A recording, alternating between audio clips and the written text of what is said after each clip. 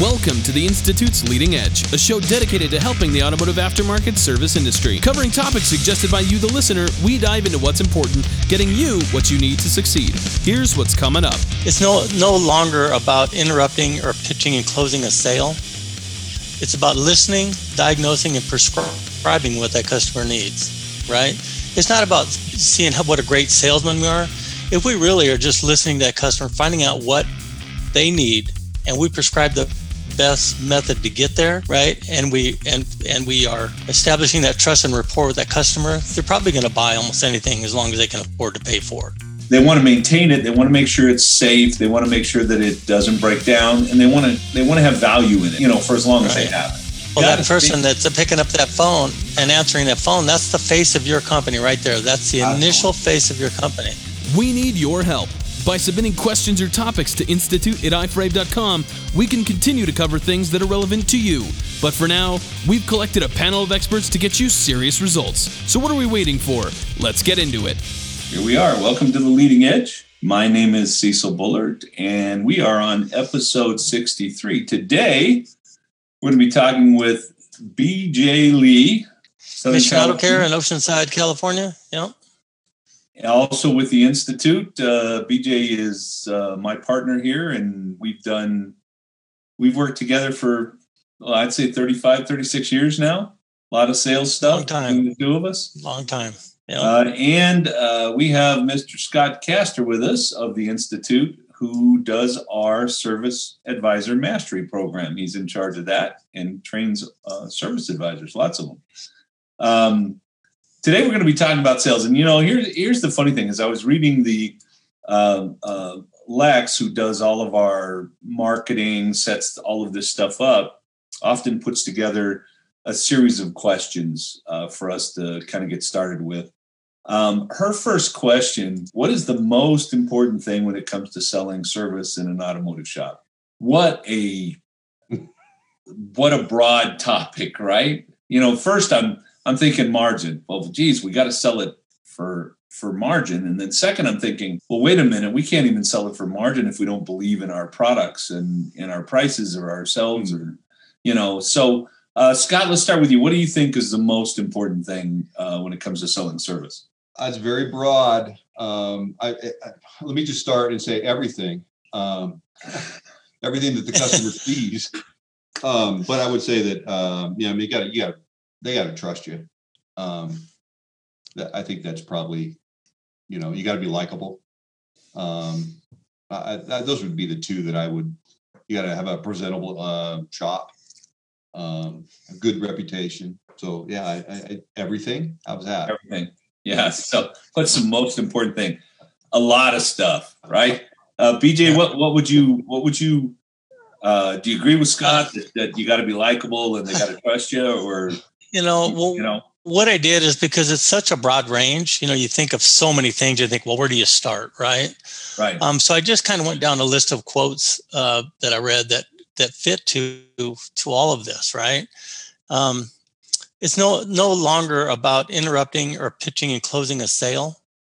It's about listening, diagnosing, and prescribing what that customer needs. Right? It's not about seeing what a great salesman we are. If we really are just listening to that customer, finding out what they need, and we prescribe the best method to get there, right? And we are establishing that trust and rapport with that customer, they're probably going to buy almost anything as long as they can afford to pay for it, right? So, that was such a great quote, and I read that really, once we start to listen to the customer, and we got great people that work on our staff that diagnose cars and stuff, and we prescribe the right method of repair or whatever they need for their vehicle, and they trust us. I think that just brings it together. You could really talk about this for a long time. There's so many things. Simon Sinek says that people don't buy what they don't buy what you do. They buy why you do it. So, in thinking about my own kind of career, I think passion is one of those things that you just got to have, right? You got to be excited about, hey, we're going to take care of this guy's car, and that's going to, and I think some mornings you wake up and it's hard to have that passion.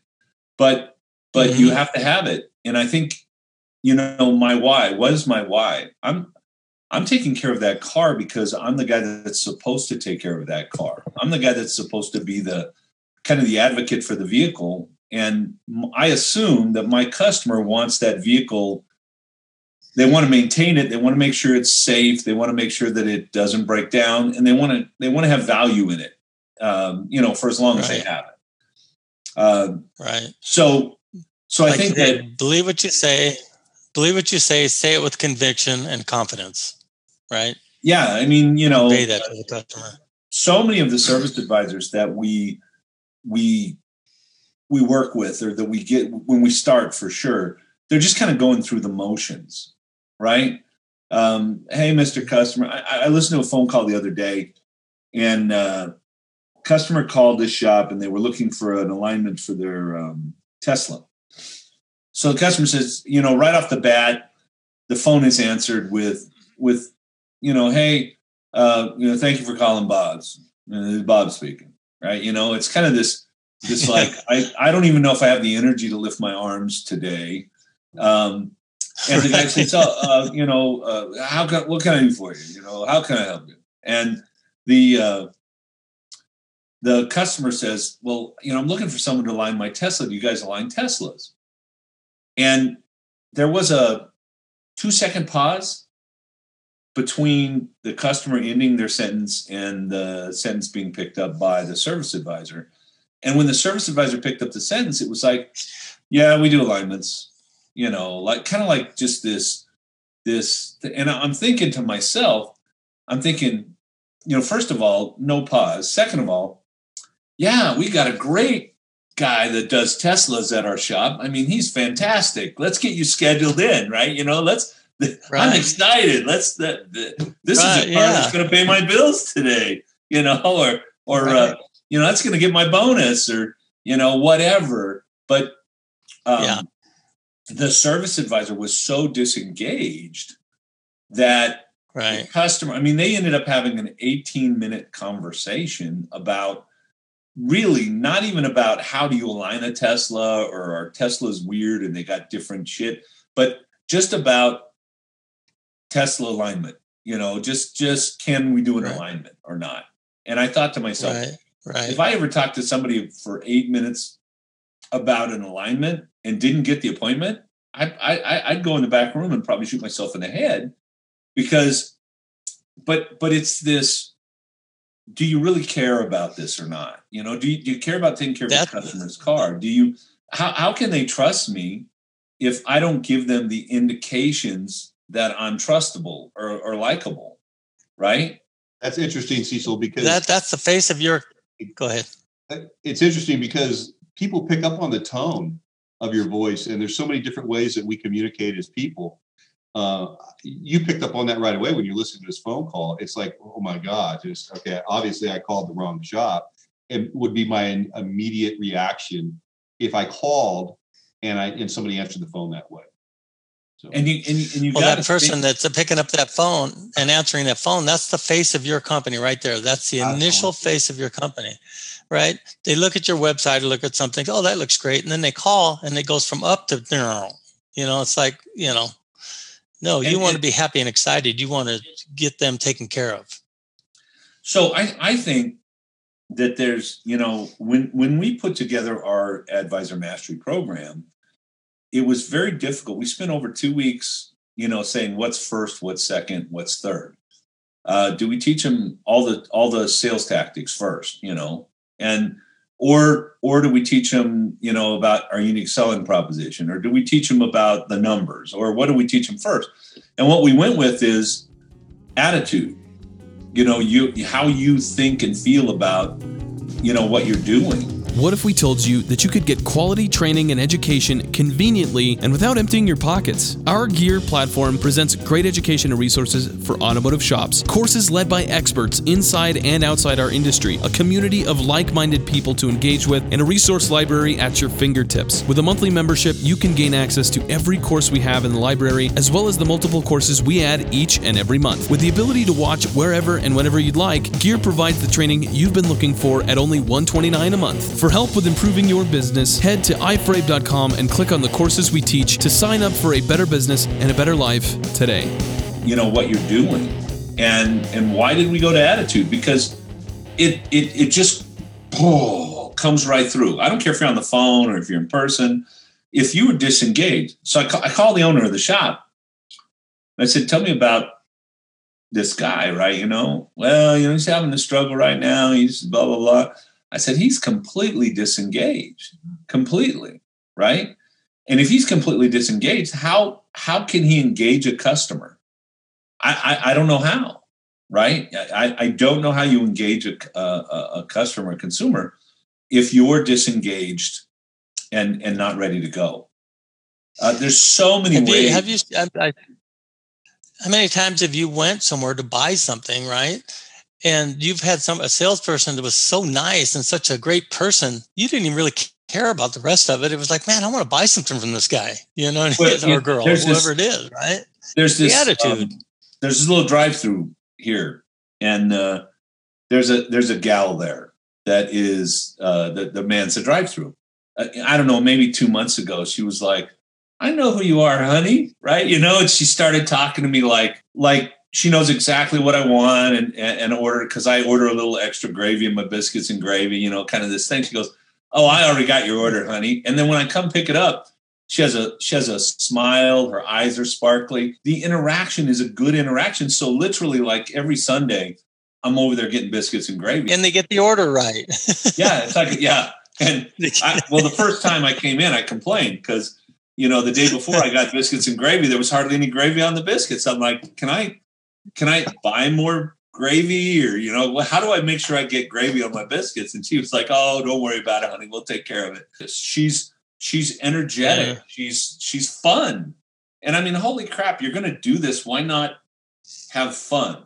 Right. Or why not be fun? It blows my mind that, for most of our clients in an automotive service business, the first real interaction they have with us is on the phone.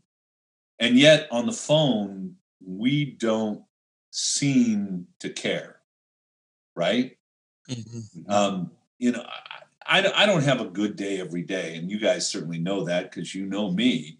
But when I'm talking to a client or a potential client, I'm changing my energy level. I'm changing I'm interested.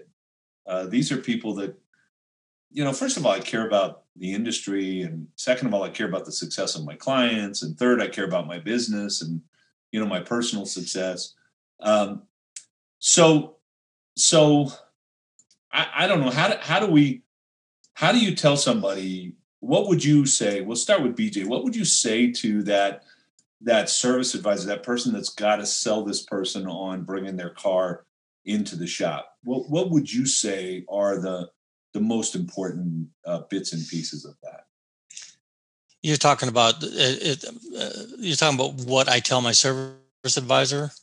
Yeah, what would you tell your guy? About the phone's going to ring. It's going to ring. You will just have dealt with a crappy customer, somebody who's doesn't. Well, I've worked with my current service advisor for a year and a half, but he took to it right away because he was naturally just a nice person. You know what I mean? But basically put a smile on your face before you answer the phone, because if you put a smile on your face and you get that energy, that's step one, right? And then listen to the customer, find out what it is they're really looking for. Not, when it's about price, well, what makes you think, you need this? What is it that you're looking for? Try to find the solution for them and try to get that appointment, get them in.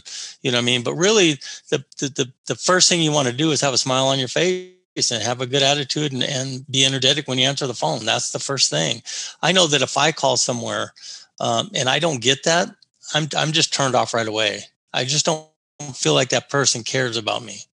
You know what I mean? So if I feel that way, I'm sure other people feel that way. How fast does that take you to figure that out, BJ? What's that? How fast does it take you to figure that out?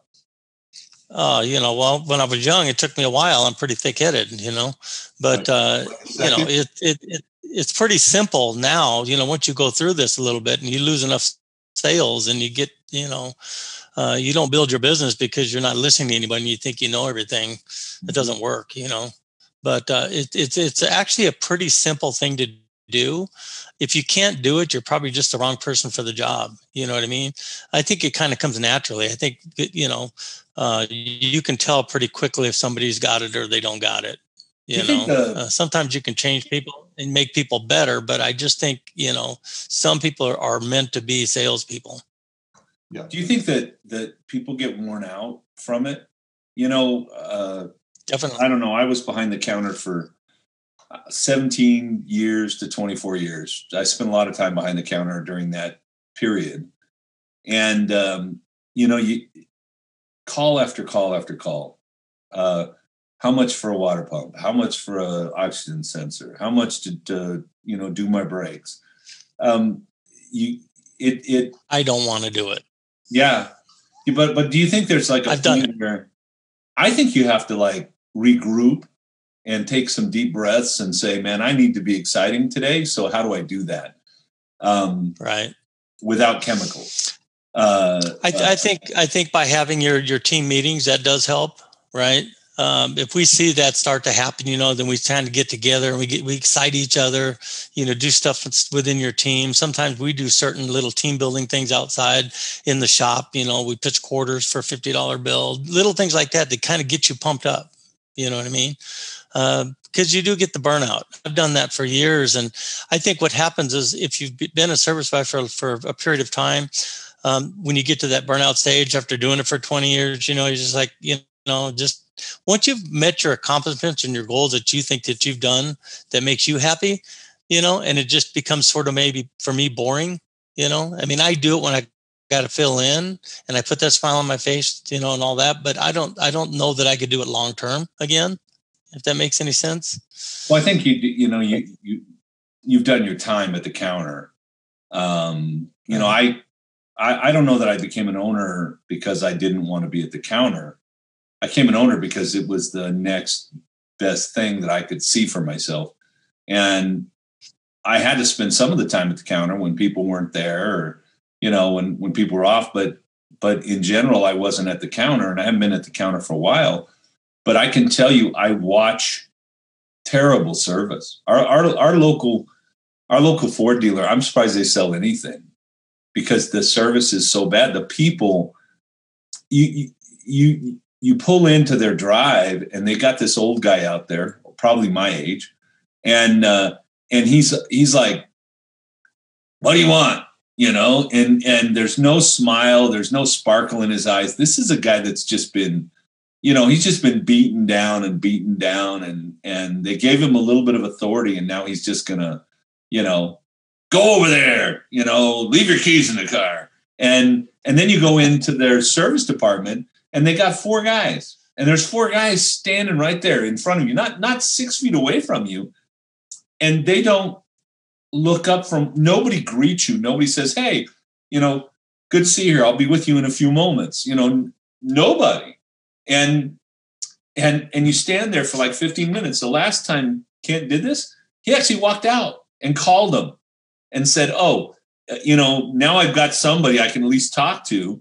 And so, hey, do you think you could take care of my car like you're supposed to? It's just, wow. And when somebody's had that kind of an experience with you, I see it everywhere I go. I see pretty girls everywhere. No, anyway, that's a different one. I see it everywhere I go where there's just, I just don't give a crap, right? Service. And I got to tell you, I think you want to sell more stuff, create some energy there. I don't think you have to be, over the top or whatever, but I think you got to smile. I think you got to care about that customer and getting to the bottom of that customer's issue. And as be a genuinely nice person on the phone, Yeah. Just be nice. Act like you really care, And by the way, if you did that, you would beat 90% of the other people answering their phones in the world, or at least in the United States. I guess I can go that far. Um, um, so this is a sales thing, and we're talking about sales because I think if you don't think I care or you don't think I'm interested and I'm not engaged, I don't think I can sell you anything. I mean, if you're desperate and you're stuck and there's nothing else, my water pump, we had the car towed in. Be an asshole to that person because they're stuck. They're not going to take their car and tow it somewhere else, probably. But, for someone that isn't stuck, if you're not excited about them being there and you don't act like it matters, then they're not going to come to you. You're not going to have the opportunity to work for that person. I used to like them same. Like if they're a tow-in or somebody calling in and wanting to bring their own part, we treat them all the same. Yeah. Treat them all with respect, right? They may not be a fit for us, or maybe they will be. But I'm not going to let you bring your own part, but you're still going to think I'm a nice guy. You're not going to think that guy was a real jerk. Right. So sales, is there an easy way to increase sales in your business? Scott, what's the easiest way to increase sales? I'm probably doing good, thorough inspections and presenting those inspections and our health check on the vehicle, presenting that to the customer. Stop giving stuff away. Get rid of your discount stuff and put that money in the bottom line. Yeah. Market to the right type of customer. There you go. Right. Market to the right type of customer. Get the right people in the door. We can get lots of people calling and calling in and wanting to bring their car in, but they may not be a good fit for us. So if they're not a good fit, we're not going to sell nothing. We have a PDF coming out, the five ways to increase your bottom line. Should be released any moment. Frankly, it's going to be really good. And then we'll have a class behind that, all of which will be no charge for people that would like to see that. So that'll be good. For me, the easiest way to increase my sales is to put a smile on my face and act like I care, like it matters. At least you'll get the sales from the people that are there and that come in your shop.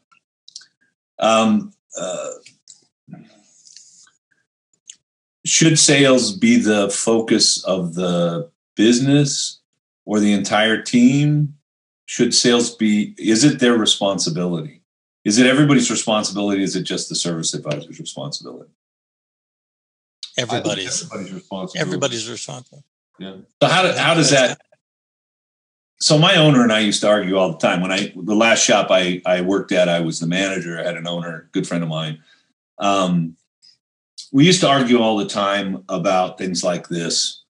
He wanted the service advisors to be held accountable for the marketing because he felt service advisors were a big part of marketing and advertising. And I always said they do have a part in it because if they treat my customers really well, then my customers will be speaking well, et cetera. But they're not really in charge of advertising. And we used to have this kind of back and forth that we did all the time. And so, how does a technician increase sales in your business? They can keep their work bay and their work area clean. They can pick up the parking lot. That is a whole package of doing business at your shop. It's clean. They show that they care. It all radiates to the bottom line. If my technician is disengaged, what is the ultimate result of a disengaged technician? Okay. So does he do a good inspection, right? Or not? I mean, how many times have you guys had a technician tell you there's a lot wrong with this POS and I don't think we should write it up, right? Yeah. To me, that's a problem. I think that all falls in line with now here, right? If we've got good management, right, and we're having good management meetings and team meetings, and we're bringing all this stuff up and helping them to understand the reason why we do the inspections and what the importance of that inspection is, right? What the importance is of having the shop clean and organized, what the importance of the proper inspection and documenting procedures are. All that stuff comes together, and we all have to agree that that's important for the benefit of the customer and the business itself. Right. So if you have a good team and everybody's following the rules and doing what's supposed to be done, that's going to help sales. It's going to make your customers happy, right? It's like Scott said, when somebody drives up, when they first drive up to your shop, they can see in your shop and they see that it's neat, clean, and organized. Everybody's in uniform. They come in, they get greeted nicely at the counter, treated fairly. They've gotten a ride home. They've gotten the digital inspection sent over to them. They've got a phone call to review that inspection and recommend whatever need to be done and why and what the warranty is and all that kind of stuff. All those things, is just the whole picture that all has to come together. And sometimes I'm sure sometimes we fail at one piece of it, right? But it's up to us to catch that and get it back in line, to our company values and what we're trying to do out there. If you've got, you drive up and the place is in disarray, and there's a guy out there smoking outside the door and there's oil leaking all over and, the place is filthy. I don't know what type of customers you're gonna bring in with that, but not the ones that I want. I can guarantee most customers would be paying attention to that, especially a new customer. Right. I always talk about customers like dating. It's been a long time since I've been on a date. I've been married for coming up on 40 years, but I remember dating, and when I dated, I took a shower and I put on my best clothes and I put on what I thought was my best cologne, combed my hair. When I picked her up, I opened the door for her. I took her to a nice restaurant, didn't put my elbows on the table, didn't pass wind in the car. In sales, to me, the idea is I want to show the best of us to that customer and that potential customer. And I always want to show the best of us. I don't want to give them any room for doubt. And to me, I think about staging. Like if you're going to do a production, a movie, what's the staging look like? And I think our shops should be staged. We have the ability, we have the opportunity to set up a stage and create an environment that is either good for our sales or it can either add to or take away from our customers' comfort level, right? And I want my customer to be extremely comfortable in my business. It reminds me of, I always think about this. You and your father had a shop back in the early 90s. And this older lady drives up right in front of the shop, right? She gets out of the car and she stands there with her arms crossed and she's looking inside the shop and says, "This is where I want to have my car worked on." Wow. Right? And I said, "Really? Why do you say that?" "Well, look at this place. You can eat off the floor." It was like clean, organized, that kind of thing. And it's just something that I've always been proud of. And that's, the type of image that I want to portray to my customers. And I think the guy that wants to come in and bring his own parts and, wants to argue about price and wants the cheapest shop in town, he doesn't care much about that stuff. But I think the customer that wants to have a relationship that is more willing to maintain their vehicle, listen to, the advice of the shop, that it matters for them. Maybe not all of them, but I think most of them. Think about going into a restaurant. There's some restaurants that I will not go into. There's a steakhouse here in town, and we had a big family thing at it. Now, this is probably 10 years ago, but we took a bunch of people there, and I wear leather shoes. So my soles on my shoes are leather. And when I was walking around in there, I was sliding because of the grease on the floor. It was like they had like it's a log house kind of thing, but the floors were so greasy that I had to walk like I was walking on ice. And it was a place where, it's a $40 steak, which is not the most expensive I've ever had, but in Utah, in Ogden, it's a pretty expensive steak. And we haven't been back. I haven't been there in probably 10 or 12 years since that particular thing, because somebody wasn't paying attention. And if the floors are greasy, what's the kitchen look like? Right. And it just puts these doubts in your mind. Let's talk about, so my team needs to focus on sales. Now, obviously the team does what management asks them to do.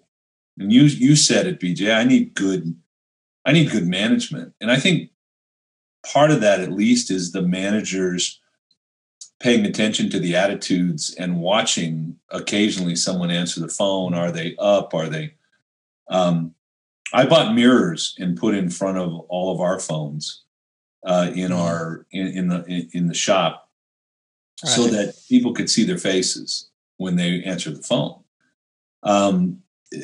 So if the manager, the owner, is not up, how do the other people get up, right? And give that presentation. I guess we're supposed to talk about objections. Now, we've just spent the first half an hour kind of talking about, I think, attitude and staging. And I think even my attitude is staging. Don't get me wrong. I mean, I have my good days and my bad days, but when I'm talking to a client or a potential client, I better be excited about what's going on here. Let's talk objections, at least for a few moments. Scott, you're dealing with the service advisors. What are the typical objections that they're hearing? It depends on the work order, but a $4,000, $5,000 work order on an American-made vehicle, I'm going to go buy a new car. I'm tired of putting money in this whole thing. I don't have enough money. I would say my car's not worth it. Those would be good. The most, I guess, the most popular objections that we would get. There's a ton of different advisor training options in the industry, making the choice that much harder to make. Some shove too much into too little of a time frame, they can be inconvenient and costly, or they're just filled with unhelpful, non-applicable information. So how are you supposed to create confident and capable service advisors? The Advisor Mastery Program from the Institute is the industry's leading service advisor training, now almost entirely online. With one-on-one coaching, KPI tracking, live community trainings, a resource library, and more, there's no wonder why advisors who finish the program have seen their efforts rewarded with more confidence, higher AROs, and better sales. If you're ready to stop settling for mediocre and start ruling the counter, join the Advisor Mastery Program today. Head to ifrave.com and register now. We'll see you in class. Okay. BJ, how do you handle the car's not worth fixing? Well, it depends. If the car's falling off the frame because it's rusted through, that would be a different conversation. But I would say that's mostly not the case, at least in our area, right? Yeah. But you want to try to go through them with, why would you say that, right? And go through the idea of, you've got this 10-year-old car that needs $4,000 of work. Now, you understand if you go buy something else, you're going to go spend X amount of dollars for this car, and you don't know what kind of shape that car is going to be in, and it's still going to need to be maintained, right? So you're still going to maintain it, and then you're going to also have payments on the car, right? So try to work with them on that. I've had several cases where I've mentioned the idea of having the payments, right? So you got payments of, I don't know what a normal payment would be nowadays on a used vehicle, probably $300 or $400 a month. I mean, there's your $4,000 in 1 year, and it's pretty easy to make that choice to not buy another car. Now, if you're going to buy a new car because you want to buy a new car, hey, we do it, right? That's okay. But if you're going to go another used car, I might have an issue with that and want to try to explain the reason why that's not a good decision. You know what I mean? If money is, they don't have the money to do it, then we try to lean them towards, credit options that we have available to them and try to work with them that way, So we get quite a few jobs just because we offer credit to them, through different companies. One of the things for me that I think about is how many used car inspections I've done, and what does the average used car inspection look like when it's all done? And I can tell you, I don't think too many used cars came through my shop that didn't need $3,000 worth of work. That's a pretty good number. The way that I see it, if my customer is thinking, I'm going to get rid of this car and go buy another used car, that's just a bad choice, because I don't know what that used car is like. And they're going to bring it to me, hopefully, and I'm going to look at it, and then I'm going to hand them a list of $3,000 worth of stuff just to make that used car, viable and bring it up to code, I guess, whatever you want to call it. And then we're still not going to know, what's going on. We had a Mini once that came in, and the customer bought it used. And it had this weird electrical issue. And we ended up pulling the back panels, the inside of the back, to track some stuff down. And you could see where the water had been, it had a water line in the trunk, in the back part of the vehicle. So the vehicle was, 30-40% underwater. And you just, at that point in time, you just really have to tell the customer, don't spend another nickel on this thing, get rid of it, because it's going to beat you to death over time because it's been underwater. We had 2 years ago, we had a major flood in Houston. They said something like 1 million cars were underwater. And then at the same time, we had another flood on the East Coast. There was another 1 million cars. So 2 million cars, basically, the insurance pulled off the marketplace. And I was driving through Houston, and they had this giant car lot. I mean, there was probably 30,000 cars parked in this field area. And then the next time I go through, those 30,000 cars are gone. Where did they go? Right?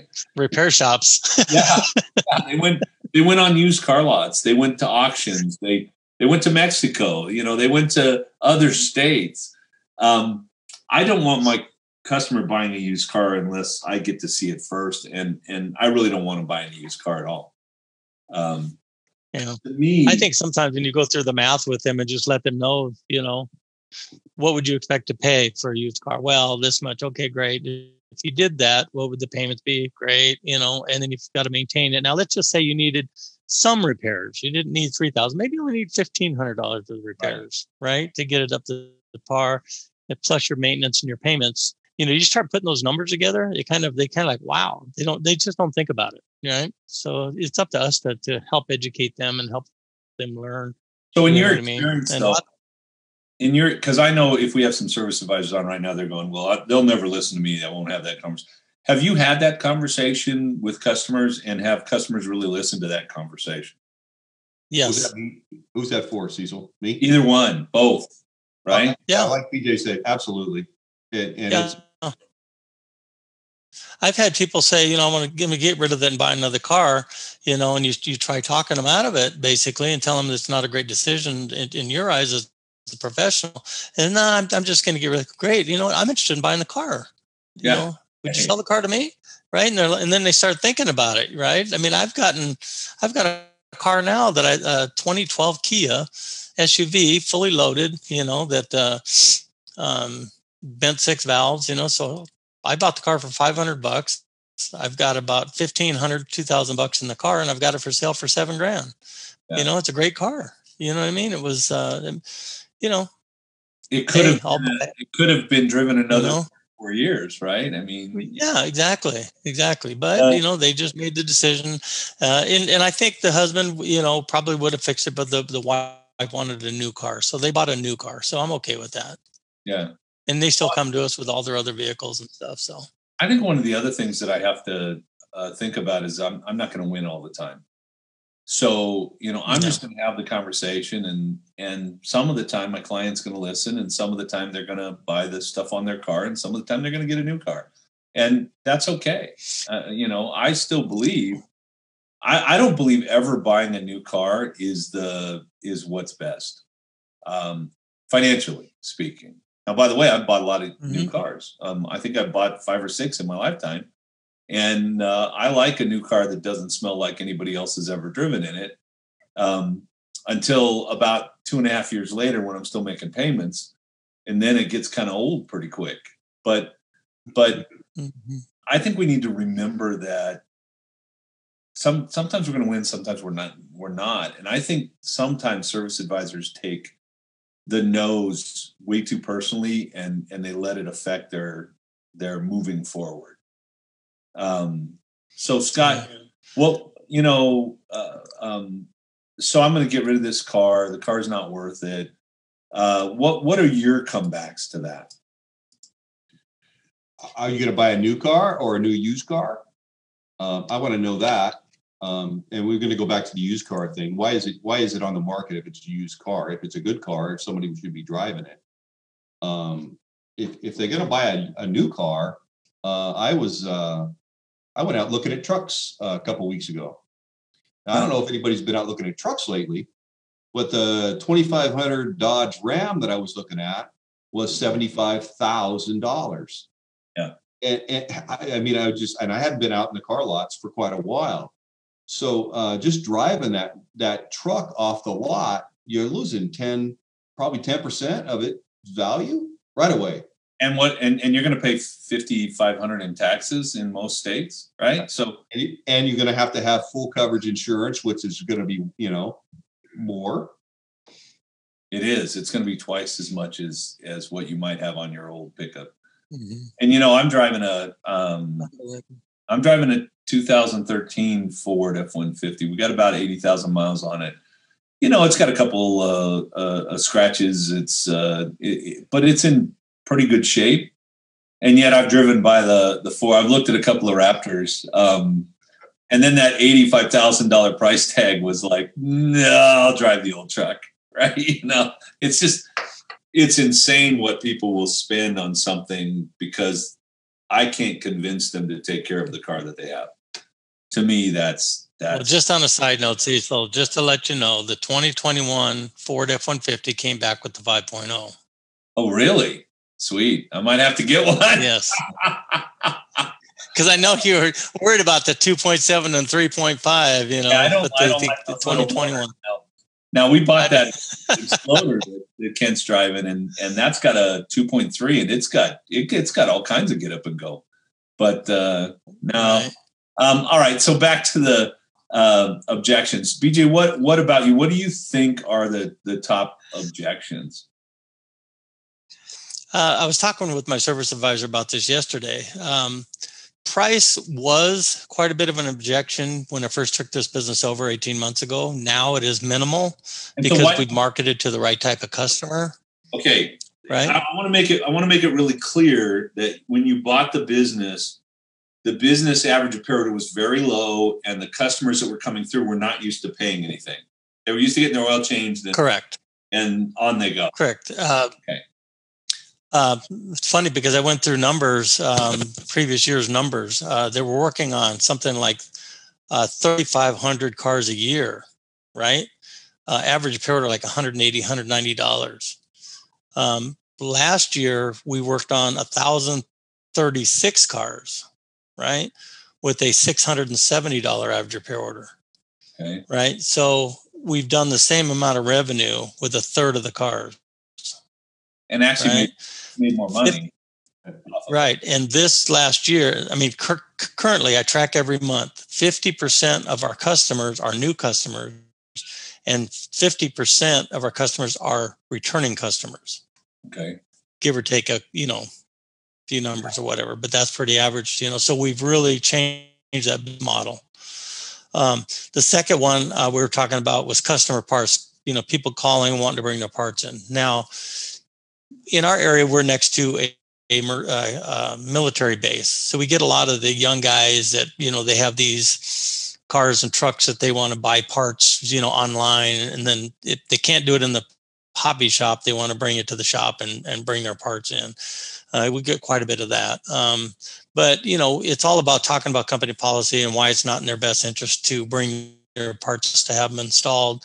One is that we don't do it. And secondly, you don't want to pay to do this job over and over because the parts are the wrong parts, improper, counterfeit parts, all the other things that go along with that, and warranty, so Jared does a real good job working through that and convincing them that the best thing to do is to bring in and let us take care of the vehicle. You still have some that aren't going to do it. They just want to take their parts somewhere and have them installed, but we just don't do it.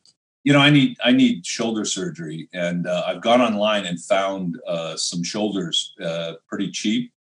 I'm going to take them in and have my doctor put them in because I can save $4 or $5 grand by buying my own shoulder. Oh, nice. I can do it for half of that, Cecil. Could you imagine, right? If you're like, I bought it online from a reputable place. Here's a shoulder I want you to put in. What the doctor at the hospital would just be like, It just looks like the one. It looks just like the one you were going to sell me. Yeah, so and then you get it in, and it's got the clunk, clunk. Defect. Got to go back to the doctor, get a new one put in. Our industry, we need to understand that we are the professionals and that we need to act like professionals, and our customers need to respect us like professionals. And part of that is I'm getting the part that I'm going to put on your car because I can warranty it, because I can guarantee it'll fix the problem, because I can stand behind it.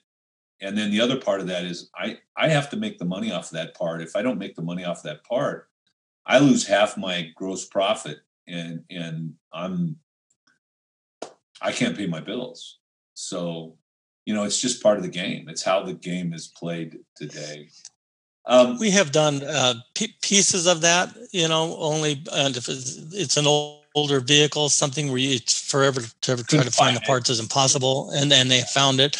But we do it. We have an increased labor rate when we do have to do that. Like I said, it's a very, very, very, very, very slim part of what we do. You know what I mean? But if we do it, they've got to pay that extra cost for it. Yeah, I've done it with some older cars where that was just impossible for me to get the parts.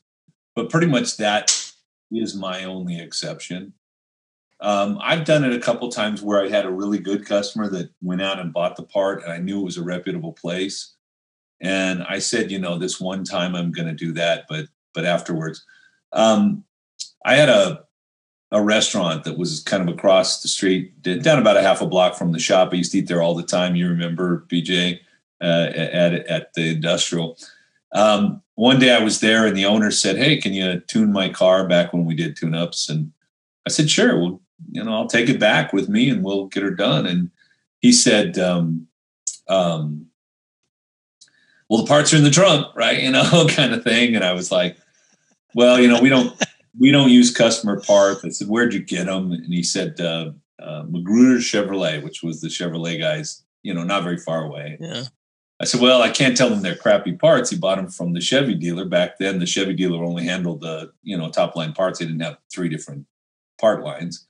And so I told him this one time I'm going to do it. And then we did it. We fixed his car. We took it back. And the next morning I showed up at his restaurant with a brown bag, and it had 2 eggs and a couple of raw pieces of bacon and a couple of pieces of bread and a potato in it. And I handed it to him and I said, "Could you cook this up for me?" And he took the bag and he made me a breakfast, right? I don't know if he cooked that stuff exactly, but he made me breakfast and brought it to my table. He goes, "Okay, I understand. I get it." Right. I think one of the important things about selling is enjoying what you do and being engaged and having fun. And I think things like that at least make it fun for me. And it's got to be fun for the staff and the people that are going to handle your customers. Otherwise, you're not going to sell as much. Now we have, I don't know if we have, like I have a in our service mastery program, our shop advisor mastery program, we have a section that is, I call it stacking the deck. That's the title of the section, but it's actually 3 separate sections that are all about things that will make us better at what we do, right? Keep the customer more interested, that kind of stuff. And I think we need to be thinking about stacking the deck. And part of that is keeping the place clean and, et cetera. We got a comment from someone. It actually didn't come in on Facebook. It came in. But he said, my biggest objection is I'm only price shopping, or I'm only looking for a price. What are your top ways to convert that person who says I'm only price shopping? Well, we know that when they're asking for price, it's most of the time it's because they really don't know the questions to ask, right? So what we do is why is it that you're looking for a price, and why is it that you think you need this particular part or whatever repair done, right? And then we kind of divert them, pull them away from that, try to get them to come in. Let's take a look at it, because what we wouldn't want to do is give them a price based on just a little bit of information when we need a lot more information to give them an accurate estimate, right? So have one of our certified master technicians look at your vehicle and see what it really needs, and we get you an accurate price for you. And by the way, we have a 3-year, 50,000-mile warranty on the work that we do here, and sell the whole benefits of coming in and doing business with us. Some of those you just won't turn away. Some of them are not going to get off the phone unless you give them a price, and if you don't give them a price, they're going to hang up anyway. And I still won't give them a price myself, but and tonight at 6:00 Mountain Time, we're teaching a phone sales class, being good on the phone.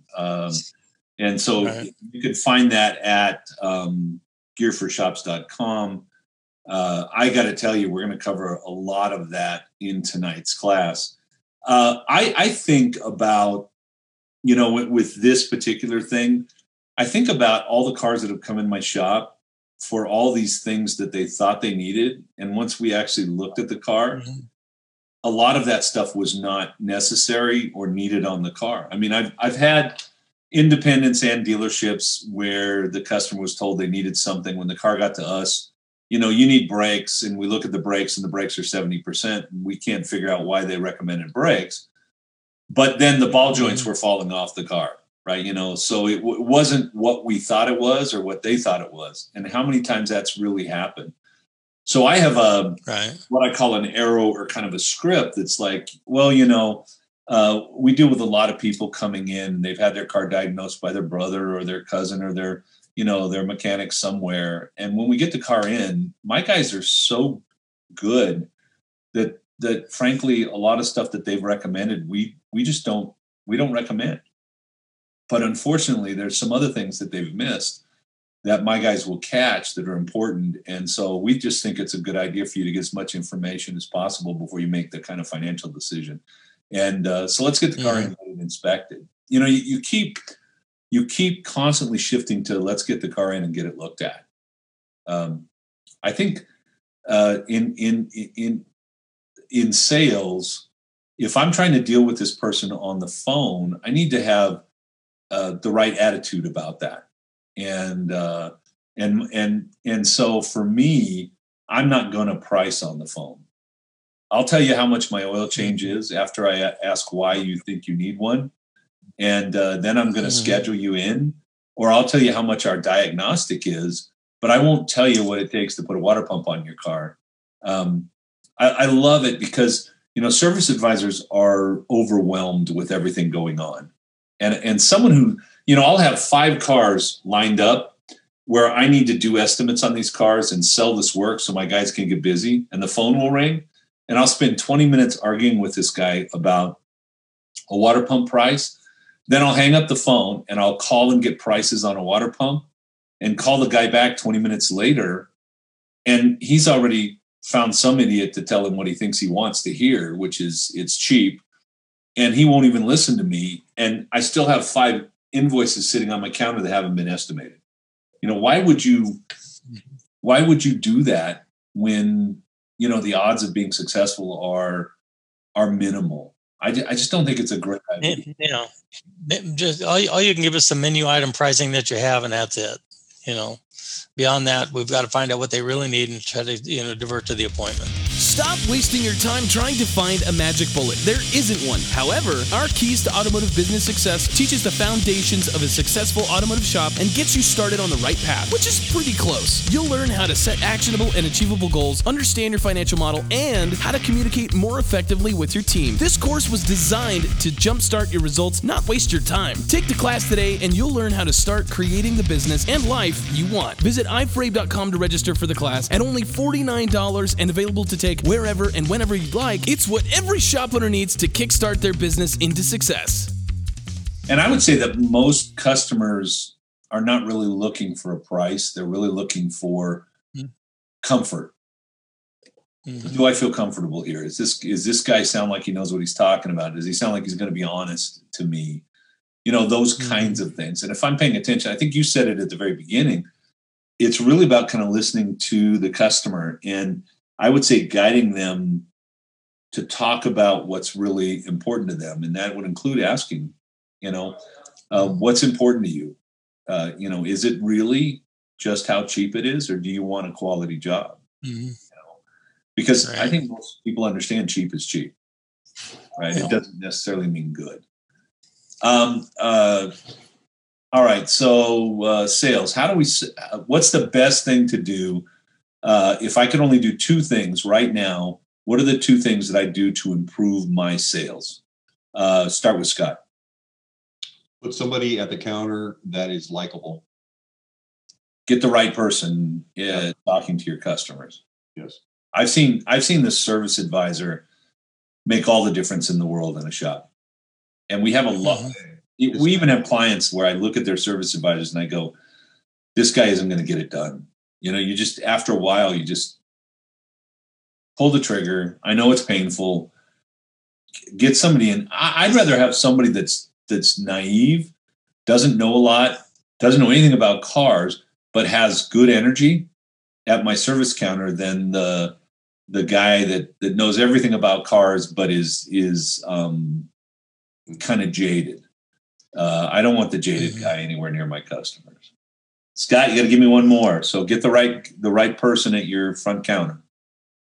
And what are we going to do? We're going to increase sales. Is this what the question's about again? Yeah, sell more to people. Do excellent inspections and present everything to the customer.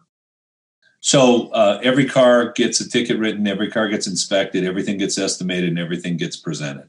Yes. And I think some of the shop owners, and I'm just going to speak up for them. I'm supposed to be devil's advocate here, but wait a minute. Won't my customers think I'm trying to sell them a bunch of crap because I give them a list of things? What's your answer to that, Scott? No, I think it's our job to tell them what's wrong with their vehicle or what their vehicle needs. It's our job to tell them what's good with the vehicle too. So it's our responsibility. When you go to the doctor tells you what you need, what's wrong. They're bringing their vehicle to us. If they don't want to hear it, then maybe they're not the customer that we're looking for. But every car that came into my shop got inspected, and they had a health check, and here it is. And I think that, when I took over the last shop I ran, I was able to raise the average repair order by like 600. We were at 904. Prior to that, we were like 280.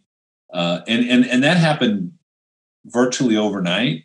And so I went to the service counter. But if we hadn't had good customers that wanted to take care of their cars, I couldn't have sold $904 to them. Here, Tom just bought a shop. We know Tom from Shade Tree. He just bought a shop in Ogden with $180 average repair order. Last month, their average repair order was over $650. And what the clients are telling him is thank you. He's not chasing people away. The people are saying thank you. You're helping me take care of my vehicle, which is what I wanted. And some shops, I'm so jaded on trying to sell somebody anything that we just back off so much that our repair order goes to hell. I think good inspection is probably one of the top things that will help me sell. Having the a good relationship with my customer, having somebody at the counter who can be excited and help the customer feel good about being in the shop. BJ, what do you got for us? Put that smile on, right? Got to have that smile. Number one. And then always have constant communication with your team, as a service advisor with your technicians and stuff like that. So everybody's in clear communication. Everybody agrees on what we're doing and why we're doing it. So there's no disconnect between anybody. All those things working together is going to help you increase your sales, because we present and share our numbers with our staff and our team out there in the shop too, so they understand what the goals are and what we're trying to achieve, and these are the reasons we do the things that we do to get there. And then we share those the benefits of that with everybody. And we haven't talked about car count and adding more cars, because if I don't have the right attitude, the right person at the counter, if I'm not engaging, if I don't smile, if we don't inspect cars, why bring more cars in? Right. So that's exact conversation I just had, because in the first, I don't know, probably 10 or 12 months, I could have advertised heavier and got more cars in, but I had to make sure I had a great team together and that everything was working smoothly before I started adding those cars, because I didn't want to piss people off. Right. I want people to come in. I mean, now we have, quick diagnostic, quick turnaround. We're building a good, really good team now. And now we're working to build our car count now that we've got everything else working smoothly. You know what I mean? So, there's so many things like we talked about in the beginning of this meeting here that, what's most important, all of it. Right. Yeah. But I don't know. I think you're right, Cecil, when you talk about putting a mirror by the phone, smiling. If he's smiling, got a great attitude, that's going to be a big, big factor. I always like to have a few jokes in my head so that I'm almost laughing when I'm picking up the phone already, because I'm thinking about that punchline. And then, of course, I like to entertain myself, so that's part of it. All right, we're at the time that we could talk another hour easily, but we're not going to. Right. We have a really, I believe, the most advanced and the best service advisor program, our advisor mastery program. You can find that at gearforshops.com or at iforabe.com at the Institute. Scott is in charge of that program. We're seeing 9% increase in gross profit. We're seeing average repair order increases around $150 with our students. And what I like best is we're seeing a lot more confidence in our students when they're at the counter. And I think that's something that sells and makes customers happy. So we'd love to have you there.